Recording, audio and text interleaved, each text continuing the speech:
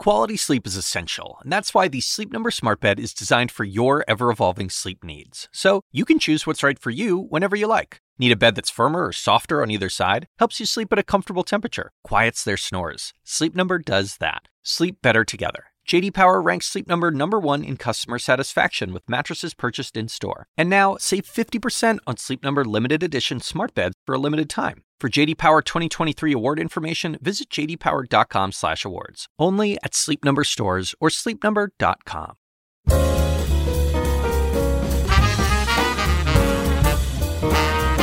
And now, from the University of Chicago Institute of Politics and CNN Audio, The Axe Files, with your host, David Axelrod. Heather McGhee is one of the most brilliant young policy minds in progressive politics. As the president of Demos, she is a recognized expert on the burdens of debt and approaches to dealing with it, and has written on inequality and a range of other societal challenges. Heather just finished a stint as a fellow at the Institute of Politics at the University of Chicago, where we sat down to have this conversation about where we are in America and where we're going.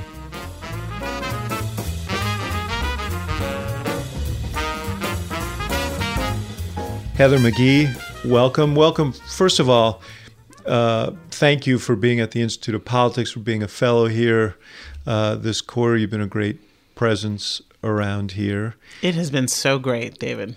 Just a phenomenal program you have here. I joke that if I'd had this program when I was an undergrad, I probably would have run for office already, and have my ducks all in a row. We'll get to all of that because we got to know where this is all going. But I didn't realize that this was a homecoming for you, coming back to the south side of Chicago. Yeah. You grew up here. I was born on the south side of Chicago. Whereabouts? When I was born, the apartment we lived in was an apartment building that my great-grandmother owned that I recently found out she had bought on a contract loan, which is those terrible predatory loans that were sold to black people before we could get traditional mortgages, where you just paid and paid and paid, and if you missed a payment, you just lost the whole property. So she must have paid. She must have paid. She was a domestic, and she ran the numbers. And somehow it all worked out. How'd your family, did they come from the South? Yes, on both sides. My mother's side and my father's side both came up from the South. When? Great migration? Yeah, totally a great migration story. My mother's family came from Alabama to Cleveland and Chicago. My father's family came from Mississippi and Louisiana to Chicago. I grew up in South Side in the 1980s, which was it was a very thick kind of black working middle class community, where it really felt like, everybody was in some role that was somehow, trying to turn the wheels of progress forward. My grandfather was a police officer in internal affairs in the Chicago PD in the 60s, if you can imagine that. That's in the 70s. My grandmother was a social worker. My mother was a holistic health practitioner who worked in the public housing in this on the South Side and the West Side. So I grew up with it in my bones. I remember there's a picture of Harold Washington in your office, yes. And I remember having his headshot. My mom gave it to me when he was elected, and it was in my bedroom. And I remember looking at it and crying when I found out he died. Yeah, it's a very vivid early that memory. That was a cataclysmic event for the city, because there had been all this racial tumult after he got elected in 1983, called council wars here, where in certain ways it was a predecessor event to some of the things we saw when Barack Obama got elected president. But the city council organized itself into a white cohort that tried to block the things that Washington wanted to do. And he finally, in 1987, he won re-election, and it was pretty much he had control of the city council, and there was an acceptance in the city, and it was so promising. And then 6 months later, he collapses at his desk and dies. And I remember his funeral. I don't know if you were young, but it was amazing how many people came to City Hall to see his body lying in state. And it was not just black people coming. It was people from all around. People had embraced him as kind of the father figure of the city. Right. And so, it was sad. And, of course, it plunged Chicago into several years of racial strife. So your dad and your parents split up. You basically were raised by a single mother. I was. I mean, they had shared custody, and, I did every other weekend and every other Wednesday and every other weekend with my dad. But, the identity of single mother was something that my mom very much identified with. And she was, she was the breadwinner. She was the person who had, my brother and me, most of the time. And it was also a period of time where black single mothers were being vilified. So there was a lot of conversation around our kitchen table about, the sort of role of the single mother, right? She was also doing work with a lot of single mothers in public housing and in early childhood education. And we were a very politically active household. And I just remember hearing the sort of discourse about, the reason why, we need to reform welfare, or the reason why, the economy is not working the way it should is because of, single moms and the sort of decline of the black family and all of that. And I just couldn't square the kind of welfare queen image that was in the media and that my mother would reference with, the black women I knew working 2 and 3 jobs, making a way out of no way. It didn't square. And it was sort of the first kind of unjust economic storytelling that I ever heard. And it stuck with me for a really long time. And sort of punching through those economic myths has been a really important part of my career ever since. Now, your dad moved to California. Yes, he now lives in Sacramento. My dad got remarried, and he now lives in Sacramento, but we're still very close. And your dad married a white woman. Yes. Where are you finding this information? This is great. So my dad married this wonderful woman named Mary Boyven, now McGhee, when I was 6. And so my parents split up when I was 2. So, I went from having this, pretty all-black life, in the sort of first half of my childhood, to suddenly having this white extended family. And I loved my stepmother, and my stepmother loved me, and it was a very positive relationship.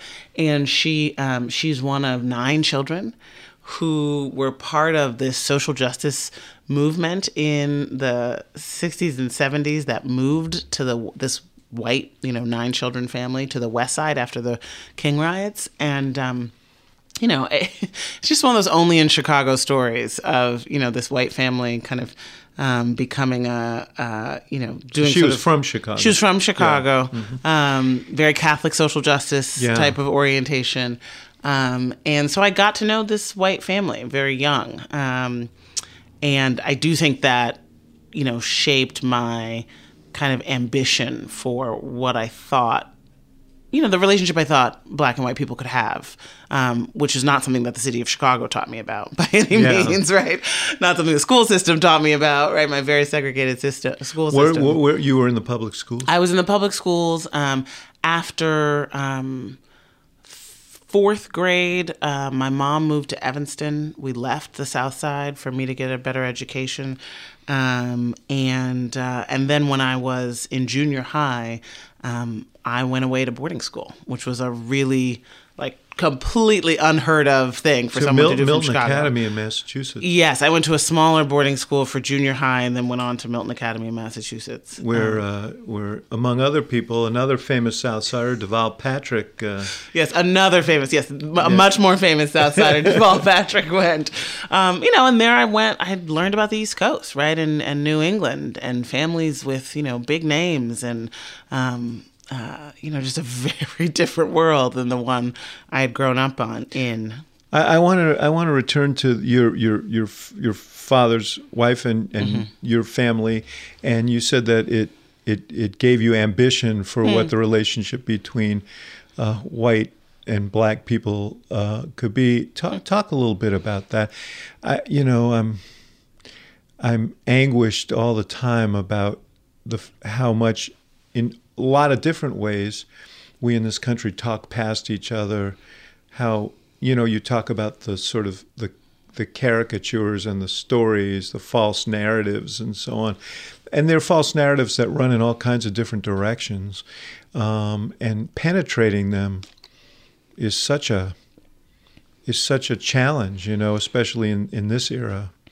So talk about that and how that impacted on you.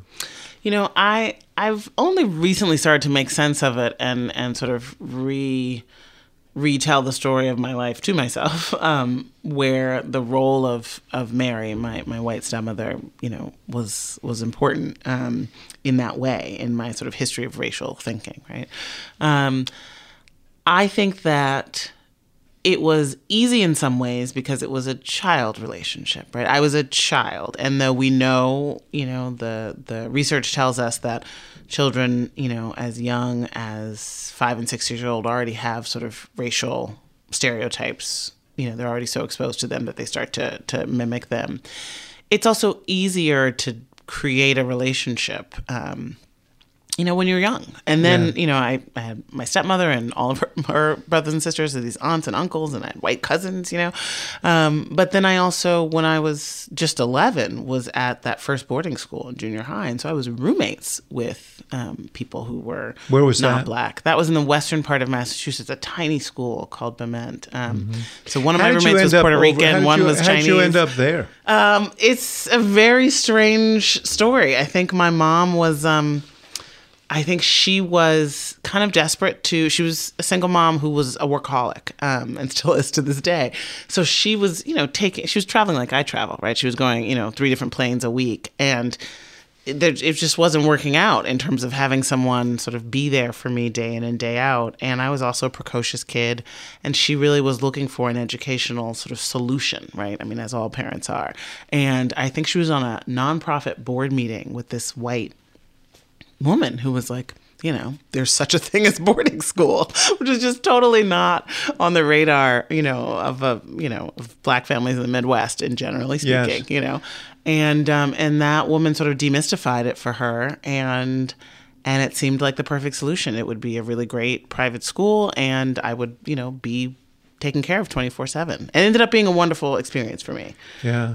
Duvall talks about he was part of a program in the Chicago Public Schools, and a teacher saw in him this great promise and nominated him essentially for one of these scholarships that sent him from the south side of Chicago to Milton Academy. Tells these really moving stories about making that adjustment, showing up with a windbreaker on in class because they told his grandmother he had to wear a jacket. That's right, and right. he didn't know what that meant. But it does raise the question. Obviously, your mother felt, in addition to her own scheduling issues, that the Chicago schools were not adequate to her. And you were blessed with a parent who had the resources to find alternatives. I worry for the kids who don't have that. I mean, I think, my mom worked her tail off and was entrepreneurial, always in the social justice space, right? Always about public health and community health, and she created she co-created a multicultural education program that trained teachers in how to teach about America's diverse history in the 1980s. And she would fly around the country, training teachers on this and selling this curriculum, right? I mean, she was just totally ahead of her time. Yeah, no kidding. But, it was, every dime she made was going to go to her children, right? That was very clear. And it was always clear that you just had to spend your time trying to make the country and your community better. I mean, that was just, I never really seriously entertained, anything else. And so any conversation about the educational opportunities that I had was always against the backdrop of trying to make schools better and fairer for everyone. That was just part of the discourse.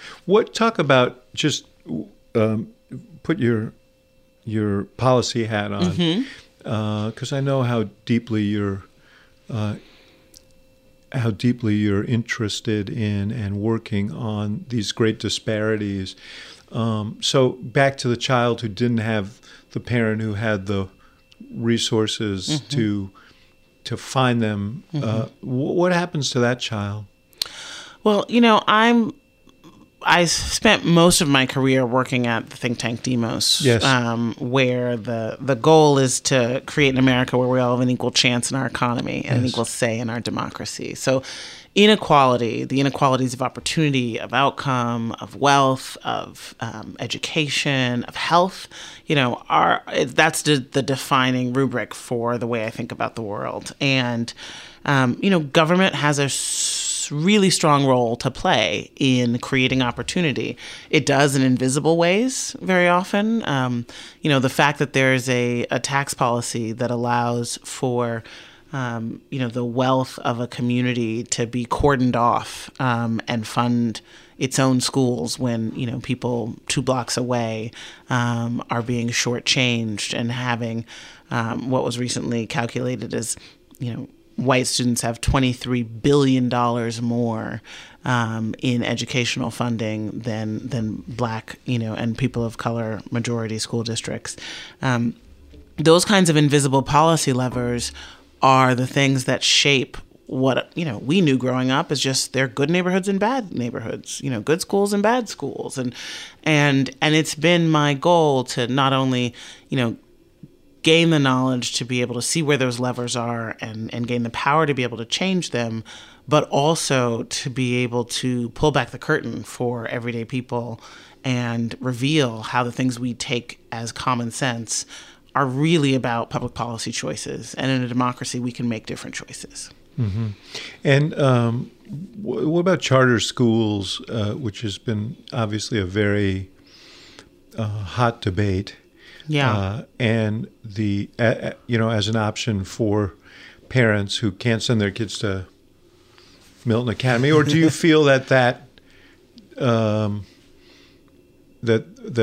just further depletes neighborhood schools and public schools? Yeah, well, K through 12 education has not actually been an area where I've done a lot of policy advocacy. I'll just say that from the outset. I've been more focused on the funding of public higher education and debt. And debt. Yes. But, I do believe that we need to re-equalize the local and state funding of public K through 12 education, so that your zip code does not determine how much educational resources poured into you by your neighbors and your family. And I do think that for-profit charter schools are, I've seen them over the course of my lifetime become a way for wealthy people to tap into what is, a massive spigot of public funding. And I'm very cynical about them. And I also see that, the data is out that charter schools are not better just because there's something someone can opt into in a way that a neighborhood school isn't. You're not necessarily getting better outcomes. Some are, presumably, and some right, aren't. Some are and some aren't. But it's not the answer, right? I think in many ways we've been trying to find an answer to get away from the public school, to close the public school, to charter out of the public school. And, for me, I think, the disinvestment, the disengagement from not just public schools, but the public period that has happened over my lifetime. I was born in 1980. I think it started under Nixon, but really accelerated under Reagan, has been one of the saddest parts of American politics and American policymaking. And the book I'm writing right now about the costs of racism to us all, really, one of the chapters is about how racism starves the public, how you have a very close correlation between a community becoming more diverse, whether it's, in the late 1950s and 1960s when what was a segregated town or community or public resource then, is forced to integrate. And then you saw in towns across the country, not just in the American South, towns deciding to close their public pools, their public parks, their public schools, white parents, pulling out of public infrastructure and public schools, the growth of private schools and segregation academies and parochial schools. And ultimately, I think everybody loses out. White children lose out from the gift and the resource that is, learning in a diverse environment. White parents have to pay a lot of money to avoid what is public, and of course, students of color who are left behind are not invested in the way that they would have been had the commons remained kind of a whites only space. So I think as I started out as an economic policy person. Those questions I talked about in terms of my childhood, the kind of big economic story that was happening, in our politics, which was really scapegoating, I think, single moms, where the real economic story that was happening in my backyard was the closing of the factories and the incredible economic dislocation. This was how Barack Obama came to Chicago, you were 3, I think, when he arrived here, to work in the shadow of those closed steel mills, which had such a devastating effect on the communities around it. That's right. And particularly on the South Side. That's right. And I mean, that deindustrialization, which was followed by, the growth in crime and loss in public sector resources, which then hit, sort of the other half of families that are often, you'd often have like a man working in the steel mills and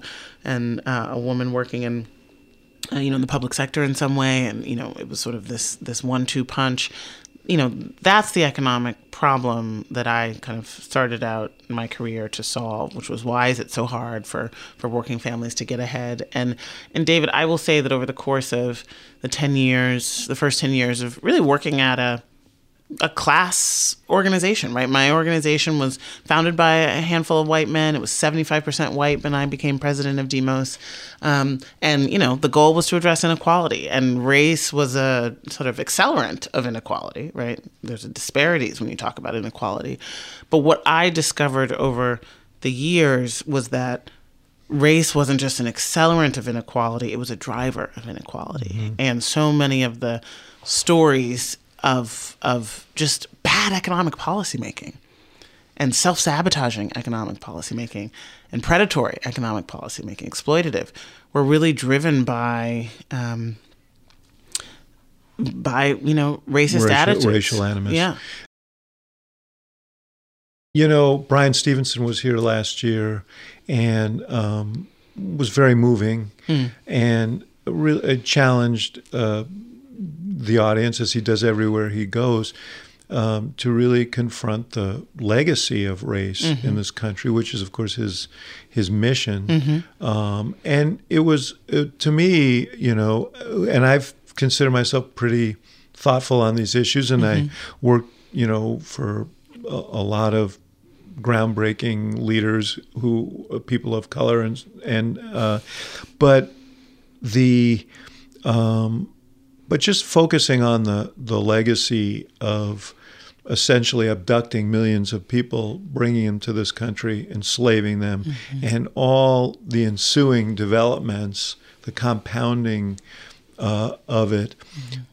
How do we confront that legacy, and how do we have a conversation about it that doesn't become, you talk about trying to find paths for people to have these conversations. How do we have this conversation, particularly in an environment where now, the plants have closed in a lot of different places. You've got a bunch of people who are white who've been displaced in this economy, opioid addicted, depressed, and don't feel privileged. And so the concept of white privilege is an inflammatory concept, even though you can make a strong case for what it means.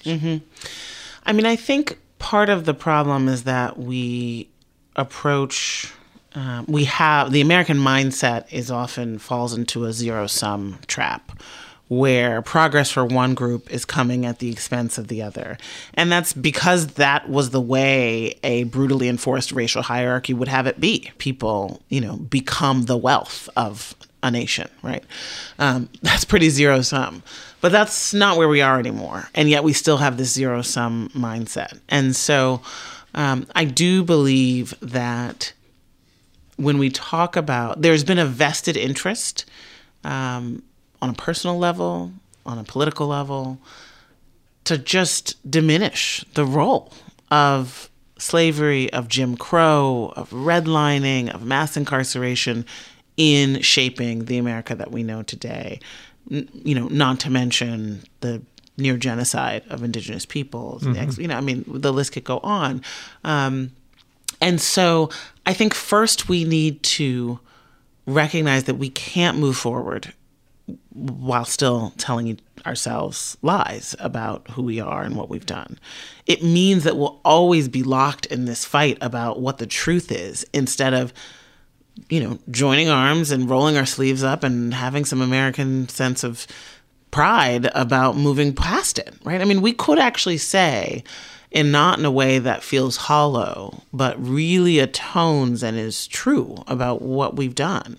That Stevenson points out, as the Germans did about the Holocaust. Exactly. So I fundamentally believe that, and I think you're sort of alluding to what could the reparations conversation be? First, it needs to be a truth commission, right? First, we really need to get closer to a common narrative. And I think that's really hard right now because we have a sort of racial resentment for profit factory in conservative corporate media, which will try to fight tooth and nail, as they do every time. I remember when Michelle Obama said, that, she was living in a house built by slaves, the right-wing media went crazy, right? Bill O'Reilly was on talking about how slaves had potatoes. I mean, it was like, it makes, there's such an investment in denialism that it's hard to get to a common place. But I don't think it's impossible. I think Americans put a man on the moon, invented the light bulb and the solar panel and the combustion engine, and we could do, do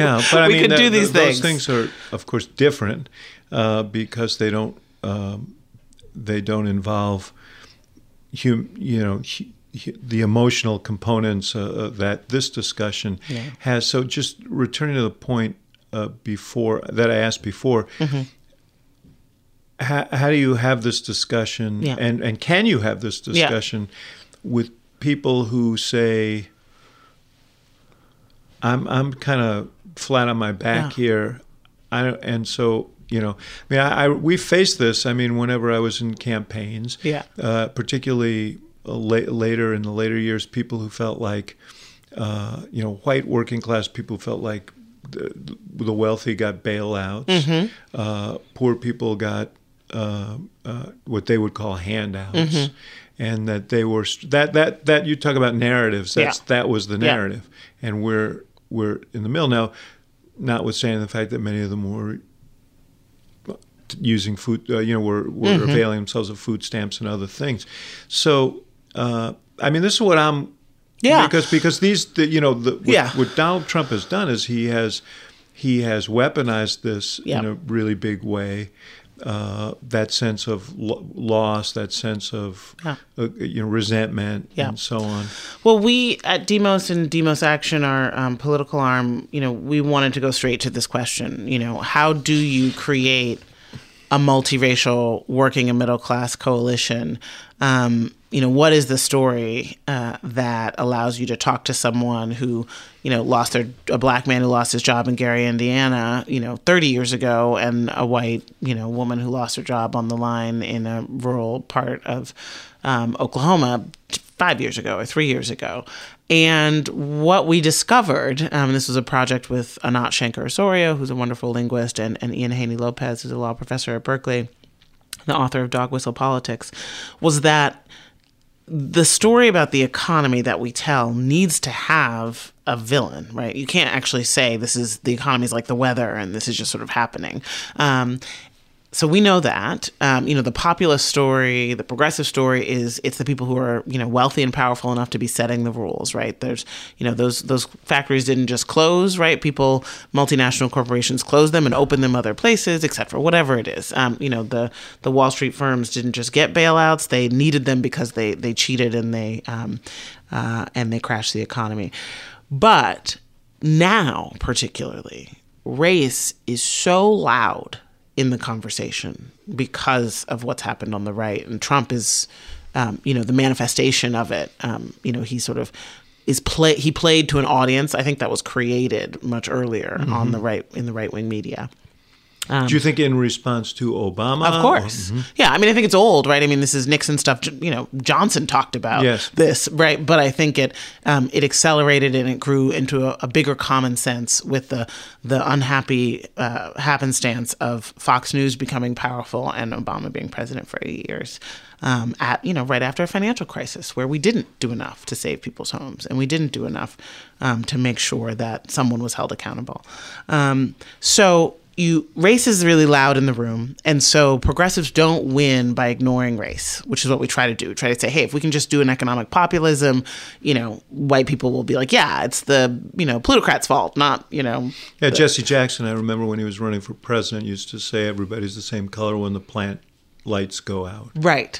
And I think that colorblindness narrative is insufficient today because everybody knows that everybody's not the same color, right? Everybody, immigration is a huge flashpoint on these racial issues. You have Black Lives Matter totally changed the conversation. And by the way, Trump he's seized on a narrative that is not just an American narrative. Oh, yeah. But a global narrative. So the election in Britain, but you overlay that Brexit vote, and it looks very much like the Trump vote. That's right. It was, very similar types of people, and in some cases same people, using an immigrant scapegoating message to get Britons to vote for something that would cause them a lot of economic pain, certainly in the short term.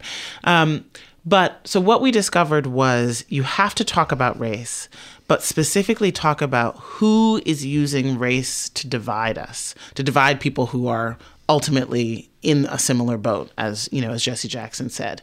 And so what we discovered was you have to call out, and in the Trump era, it's very obvious. You have to call out the fact that we all want the same things, but the wealthy and the well-connected and the politicians that they pay for are telling us to point the finger at brown people, at immigrants, at poor people, so that we ignore what they're doing, which is, rigging the rules and lining their own pockets. And only if we come together across racial lines can we, build a movement that'll take power back for working people. Let me ask you about that, because you certainly must spend a lot of time with the wealthy and well-connected in the foundation world. Yeah, progressive, wealthy, well-connected people, yeah. Right. Yeah, which is the minority, yeah. Is at the end of the day, is that an authentic message? And is it a helpful message in terms of kind of building a working majority?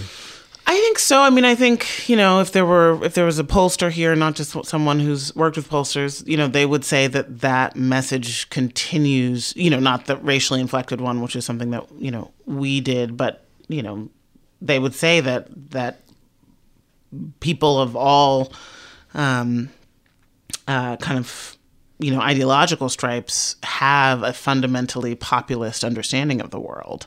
That's how Donald Trump was able to, upend the Republican Party with a pretty populist message. That was his, closing argument was tying racism to, an indictment of the global elite. That said, when we look at the big issues of our time, it's not all wealthy people. But there are wealthy people whose financial self-interest has driven them to change the economic rules to make it harder for us to stop climate change, that make it harder for us to, to have avoided the financial crisis, that make it harder for us to fund our future. And it's not actually, they're people. They're like actual people that you can name who organize themselves politically, who have an agenda and are winning and are kicking our butts, right? If you look at the tax package that was passed, I mean, that was a handful of people's, big dream and big vision. And they organized politically to make sure that one party was going to absolutely toe the line, no matter what it did to our fiscal future, no matter what it did to deficits and debt. And, that's political organizing by people. And so should we call that out? Absolutely. And so this is sort of central to the Elizabeth Warren message right now. Bernie Sanders as well. Mm-hmm. In fact, he would say, this was the Bernie Sanders message right. Before anybody else, but in the field. But be that as it may, do you see that as the winning message to win the Democratic nomination? I think it's incredibly resonant with the Democratic Party voters. And furthermore, I think it's resonant with swing voters. And I think it's resonant with people who are looking for an economic story to explain, what's happened over the past 40 years and to explain why the rich keep getting richer and the costs for everything that we need keep going up. I haven't heard any pollster look at focus groups and dial tests and say populism isn't a winning economic message. But I guess the question is, why aren't those guys then dominating the race? I mean, they are. Two things. One, you mean why are Warren and Sanders not dominating the race? And by the way, do you think that one or the other has to yield? Right. I was about to say, if you combine them, I think it's fascinating, right? David, the big reason why that we used to talk about structurally that message not being the message of the Democratic Party was that the money wasn't there, right? You can't say, I'm going to, not have any fundraisers with rich people and fund a competitive campaign. But, Warren and Sanders have each been, putting up enormous numbers of grassroots donations. And that's a sea change in how the Democratic Party is going to organize itself. So I think between the two of them, you've got, $50 million a quarter of, average, $20, $10 donations saying, yes, this is what I want the Democratic Party to be. So I think that shows something. That is from their standpoint, both good and bad, because both of them will have resources to go on in this race. In a sense, the competition for the same, essentially the populist left is going to continue. Yeah, that's right. Why is it that Joe Biden is still, leading nationally without too much of a populist message? Although I think the Biden campaign would say, we're the original kind of I think everybody recognizes, yes. And everybody recognizes that the special interest influence over policy making is pretty pernicious. I mean, that's been a long-term story. Yeah, that was John Edwards' message. Yes, one of your one of yours. Yes, one of mine as well. We would cheat you and our friends out here listening if I didn't just close out your personal story. Sure. So you went to Yale. Yes, that's where I went for undergrad. Yeah. And you took a time in Europe teaching, right? Yes. Teaching a little English? Less than a year. Yeah, teaching English. And then you went to law school. And then I went to Demos. Then you went to Demos. Yeah, I managed to get an entry-level job at Demos. I was swimming in credit card debt personally and student debt. And I found an organization that at that point was 2 years old that had an economic program that was making its first hire other than the director, Tamara Drought. And the big issue they wanted to work on was the issue of debt and why it was that, the credit card companies were, abusing customers and why it was that credit card debt had tripled over the course of the 1990s. And I just was like, this is a fascinating opportunity. And I was hired in an entry-level position. You did. We should point out you did take a bit of a turn in Hollywood. Yes, I was trying there for to become Because you come from a family with a very artistic bent. That's right. My dad, was a graphic designer and photographer. My brother is a dancer, and I was a theater nerd all growing up. And so I did have this, should I, and The West Wing had been on during college, right? I was like, oh man, what if I could shape the way Americans think and are kinder, get them to be kinder to each other the way Norman Lear did? What if I could be like the black woman Norman Lear? And what happened with that?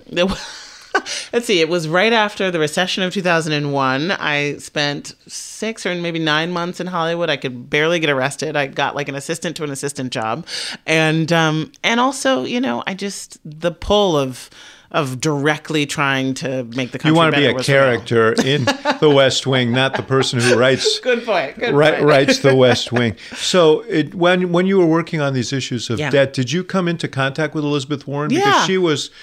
That obviously has been her specialty for decades and decades. Yeah, that's how we met. I met Elizabeth Warren in 2003. We at Demos issued a report on the growth of credit card debt called Borrowing to Make Ends Meet, which was making the argument for the first time, in economic policy circles that we were, facing an unsustainable crisis of borrowing to deal with economic inequality and insecurity. It came out the same week that the two-income trap came out, which was her book. Which is her seminal book. Yeah. And so we were in all the same press, right? They were talking about, this think tank report and this book. And so, we called her up, and she was a Harvard law professor, and I read everything she'd written, and I was like, this woman is fascinating and brilliant. The then head of Demos, Miles Rappaport, ended up asking her to join the board, and she said, my daughter, her co-author on the two-income trap, actually is someone who knows a lot about running organizations. That's what she does. She's an organizational consultant, and she would be great for the board. That was in 2005, maybe 2006, and Elizabeth Warren, professor then, and Demos were in the trenches together trying to fight the bankruptcy bill of 2005 that credit card companies wrote to make it harder for people. And you were probably thinking to yourself then, someday she's going to be president of the United States. I did think she has an uncanny political talent, and she's right. And she, like many of us consumer advocates, saw the financial crash coming.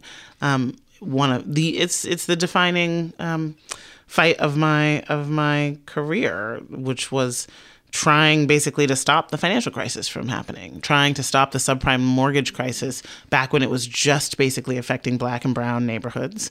And that combination of greed and discrimination created something that couldn't be contained or wouldn't be contained. So I've always been a huge Elizabeth Warren fan. I think she has an incredible amount of warmth and integrity.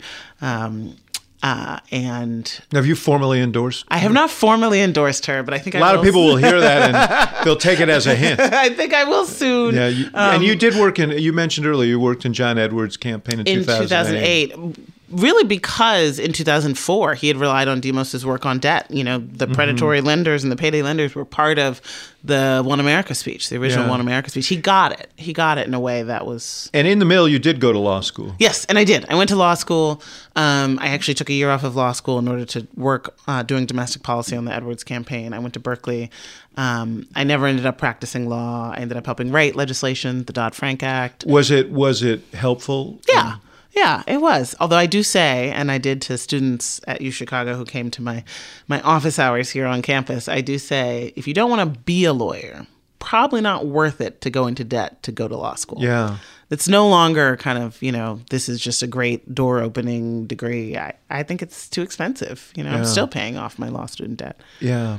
You mentioned Dodd-Frank. Yeah. How did you feel about the way that law came out?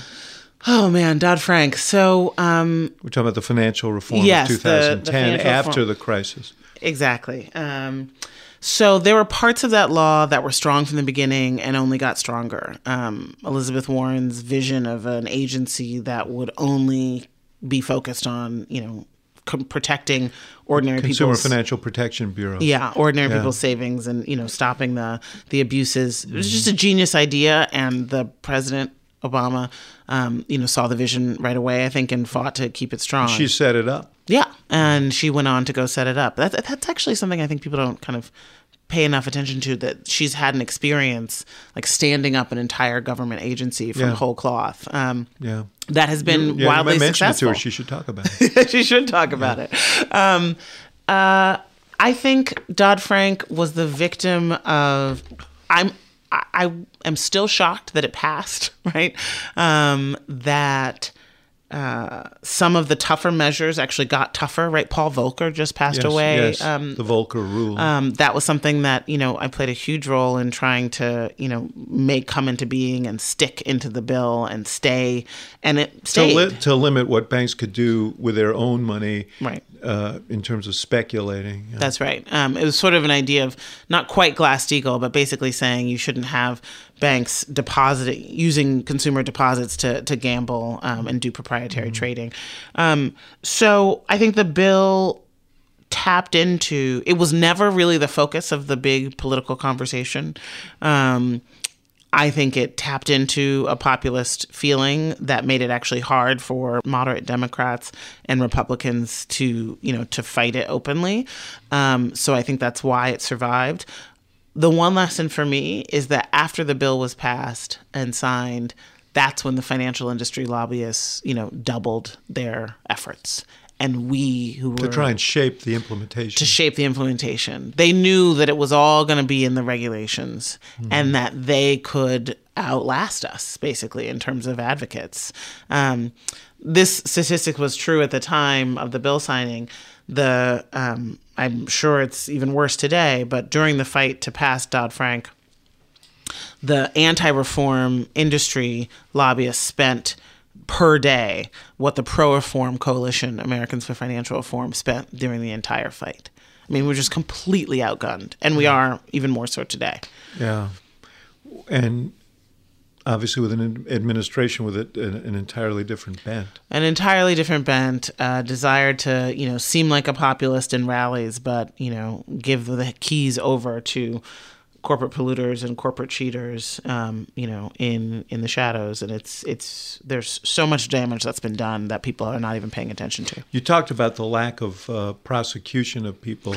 Yes. Which, I obviously hear that a lot.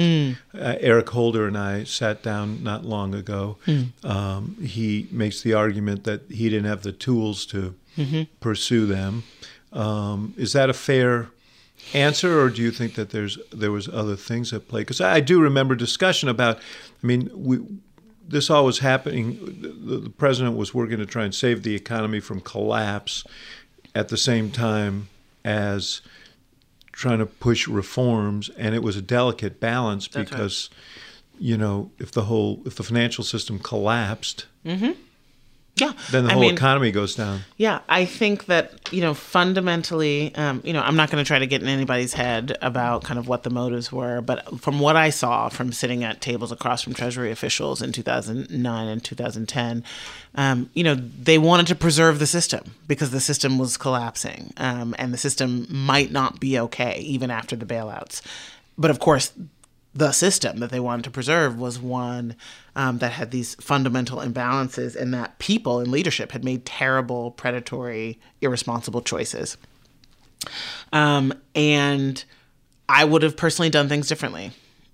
I would have fought harder to stem the foreclosure crisis, because even though, sort of clearing the books ended up being good for banks, it didn't end up, we have a home ownership rate that hasn't recovered, and black home ownership is today what it was before the Fair Housing Act, right? We just lost the entire civil rights movement's gains in home ownership, and that happened on the watch of our first black president, which is just so unfair. I will say that I sat in on many, many meetings in which he exhorted his people to come up with answers, none of which proved, and some of which had some impact, none of which had the impact that I think that he had hoped for. So you went back to Demos after law school. You fought these fights, and then eventually you were approached about leading the organization, becoming president of the organization.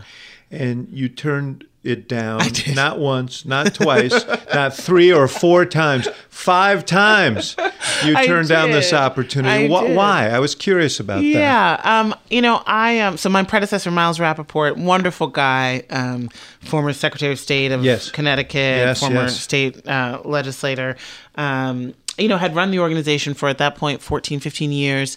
I didn't see myself, right? I mean, this is a white middle-aged guy who had run the organization, taking over for another white middle-aged guy who had founded it. I didn't see myself in the leadership. I could think of a million reasons why it was going to be too big a job for me. This is something that we hear in politics about women all the time. In the end, my colleagues, most of them women, ended up convincing me to do it. The woman who hired me originally, Tamara Drought, who at that point was a VP with me, vice president with me, wrote a memo about why I should do it. And I also realized that I loved the organization so much, and I didn't want to leave it to anybody else's hands. And I knew I could build a team. And I was 33 years old, right? This is a national think tank. But I felt like my love for it, my understanding of it, my commitment to the mission would prevail. So I finally said yes. And then, of course, the board had to actually, do a selection process. Yeah. But and tell me of the things that you did during you're no longer the president. Well, first of all, why did you decide to leave that spot? So I was president of Demos for 4 years. We nearly doubled in size. The organization went from being 75% white when I took over. I was the only person of color on the executive team when I became president, to when I left as a majority person of color think tank, with a majority of people of color in leadership. We I think grew not just in budget and in number of staff and in diversity, but we grew in terms of our prominence and our ability to really be focused on the big policy solutions. We moved the idea of debt-free college into the center of the public debate. We, won nearly a dozen pro-democracy reforms at the state level. We had this analysis that's still there today about the connection between inequality in our democracy and inequality in our economy, and how they're on a mutually reinforcing cycle, and how race is often the scaffolding where those inequalities are built. I loved running an organization and learning and fighting in the trenches. We became more connected to other grassroots organizations, right? You can be a think tank, and there's a model of a think tank where you do a research report and you talk to the media about it, and that's it. And we had done that for a while. And I really wanted us to be the kind of organization that did that, but then also decided which issues to research based on listening to grassroots organizations, and, did research that would be helpful to them in building power, and had deep relationships with, grassroots organizations in a state, and said to those organizations, you know what, if you have this policy agenda that helps, open up the doors to democracy for working and middle class people and people of color, it'll give you more power to pass the minimum wage hike you want, to pass childcare. And so let us help you with this democracy reform. Let us do, messaging work with you. Let us, have our litigators sue to make sure that the polls are open to you. We just really became more of a think tank for the movement, and I found that very satisfying. Right. No, but why'd you leave? Why'd I leave? Yeah. So I left because I'd been at Demos since I was 22. And I was, when I was 37, I decided it had been quite a long time. The transformation of the organization into a more race-forward, movement-connected think tank, I felt was pretty complete, and it was clear kind of, what we were doing in the world, and it could attract a leader who had a similar vision, and an incredible young man named K. Sabeel Rahman, who runs it today. But I also felt like there had been a shift in the political winds, so that the big solutions on inequality that we were fighting to make relevant, right? I mean, that sort of was our thing, was we were pushing to make big ideas relevant and salient. That had kind of was the thing, right? Everybody was talking about inequality. Big, you had Clinton, who represented the center of the party, was the one adopting debt-free college from our research, And it felt like there was some other work that still needed to be done. If I looked over the horizon, it was really not about the economic policy ideas that a lot of people at that point were handling well, including Demos. but about this fundamental question of who are we as a demos? Who are we as a people? Can we have a shared story around race? Can we heal? Can we move forward? Can there be voices in the media that are uniting, that are telling the truth, but still inviting people in? And it felt to me like that was actually work that I didn't have time to do when I was, running at that point, $13 million a year organization.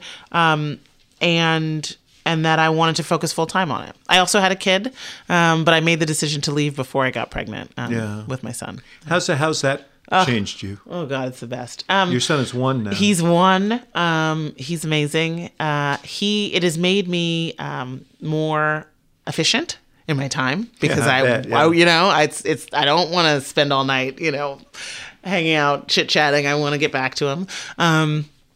It's made me ferocious about the future. It's made me issues like climate change. Climate become a lot less. I remember sitting on a show when I was over at MSNBC, and I was on with Joe Scarborough one morning, and the president was going to give his State of the Union speech, and he said, "Why is he so focused on climate change? It's only number 6 in the New York Times. In the Wall Street Journal NBC poll." And I was thinking to myself, I want my grandchildren to hear me say from the grave, well, we could have done something to stop this, but it was only 6th in the Wall Street Journal. That's right, David. That's right. Poll. And but it does train the mind. It absolutely does. My son was a little over a month when the UN climate report came out in 2018 that basically said we have a dozen years to move. And it was devastating. And a couple months after that, I was on Meet the Press, and there was a debate about sort of the Sunrise Movement and the Green New Deal versus Feinstein. There'd been this, video of a confrontation. And I ended up, defending the youth activists with Sunrise and saying basically, we can't talk about a solution that's too aspirational. It's the planet. And I choked up a little. And, that is not something you do on Meet the Press. Right. Okay? No, this was an iconic moment, actually. Because I was thinking about my son.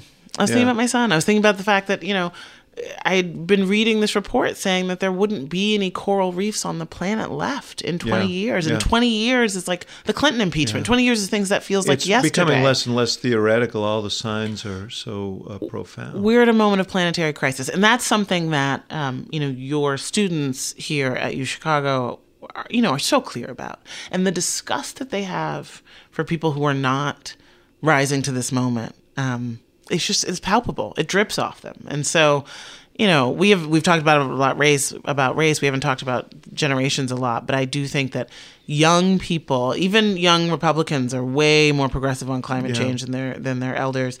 Young people as a voting bloc, as a sort of political worldview is really real. You can't have the cascading failures of the financial crisis, the Iraq War, the failure to act on climate change. It is profound. Yeah. These kids grew up in an environment in which things were much less certain. Yeah. And they have an understanding that the world is full of challenges and they have a role to play. And I do think that sort of greater sense of tolerance is, in certain ways, they're intolerant of policies that they dislike, but they have a broader worldview. That's going to change politics in America over. It can't come soon enough. Over time. What about you in politics? You mentioned earlier, you hinted at something. Do you see yourself at some point running for office? So I have so much respect for people who throw their hat in the ring. It is ugly. As I was saying, I've known Elizabeth Warren for since I was 23, and I care about her, and I think I see her as a real human being, and part of me, I don't think this country deserves her, and I think, the way she's been treated, the way everybody, anyone who's close to a politician, the better you do, the harder it becomes. That's right. So I have so much respect for people who do it. Right now, it's clear to me that I have another role to play that is a little bit actually out.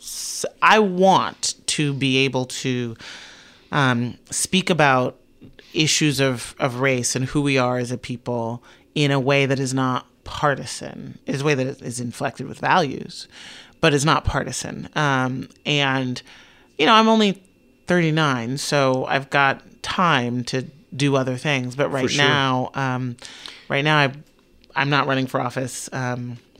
But I respect people who do. I haven't ruled it out. I haven't lived my life like someone who's running for office all the time. I'll say that. But I guess neither did your big boss. But no, I think we're living in different times now. But your book, when is that? That will be coming out after the election. And it doesn't have a title yet, but it's about the way that racism leads to bad outcomes for all of us, and the costs of racism to us all. You've talked about, just in closing here, about politics is often about storytelling. Yeah. And you obviously see the world in that way. What is the story that you hope to write, that you hope we can write together in the years to come? Because right now the story feels very hard, we are a divided country. We're on the jagged edge of race, class, and yet you present as a very hopeful person. I am. I don't think you can be the descendant of people who were enslaved and not be hopeful on some fundamental level. It'd be a betrayal of them. That's all they had, and they won.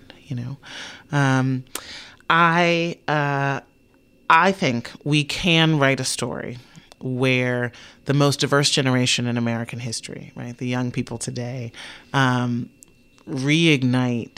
the sense of what's possible in America, because they take a land of ancestral strangers and reveal common humanity, that they fight for each other and fight for their planet, right? I mean, this is, a fundamental fight that will be the defining fight of today's young generation.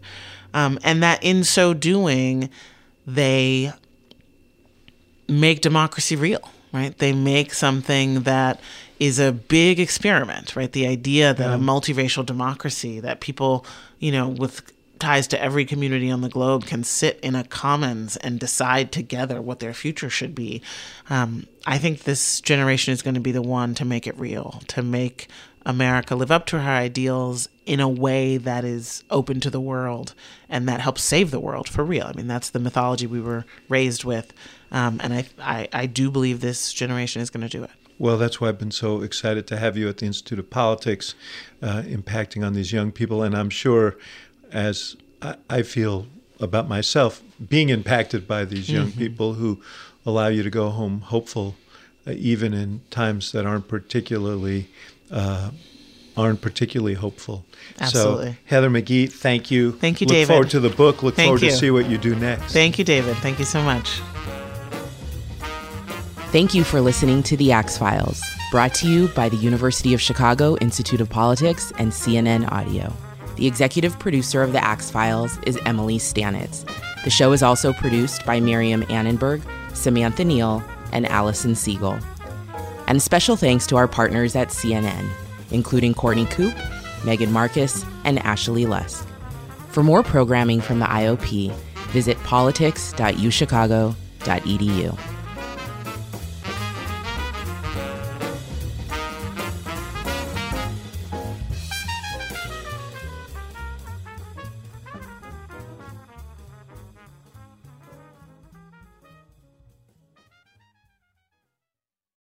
Quality sleep is essential, and that's why the Sleep Number Smart Bed is designed for your ever-evolving sleep needs. So you can choose what's right for you whenever you like. Need a bed that's firmer or softer on either side? Helps you sleep at a comfortable temperature, quiets their snores. Sleep Number does that. Sleep better together. J.D. Power ranks Sleep Number #1 in customer satisfaction with mattresses purchased in-store. And now, save 50% on Sleep Number limited edition smart beds for a limited time. For J.D. Power 2023 award information, visit jdpower.com/awards. Only at Sleep Number stores or sleepnumber.com.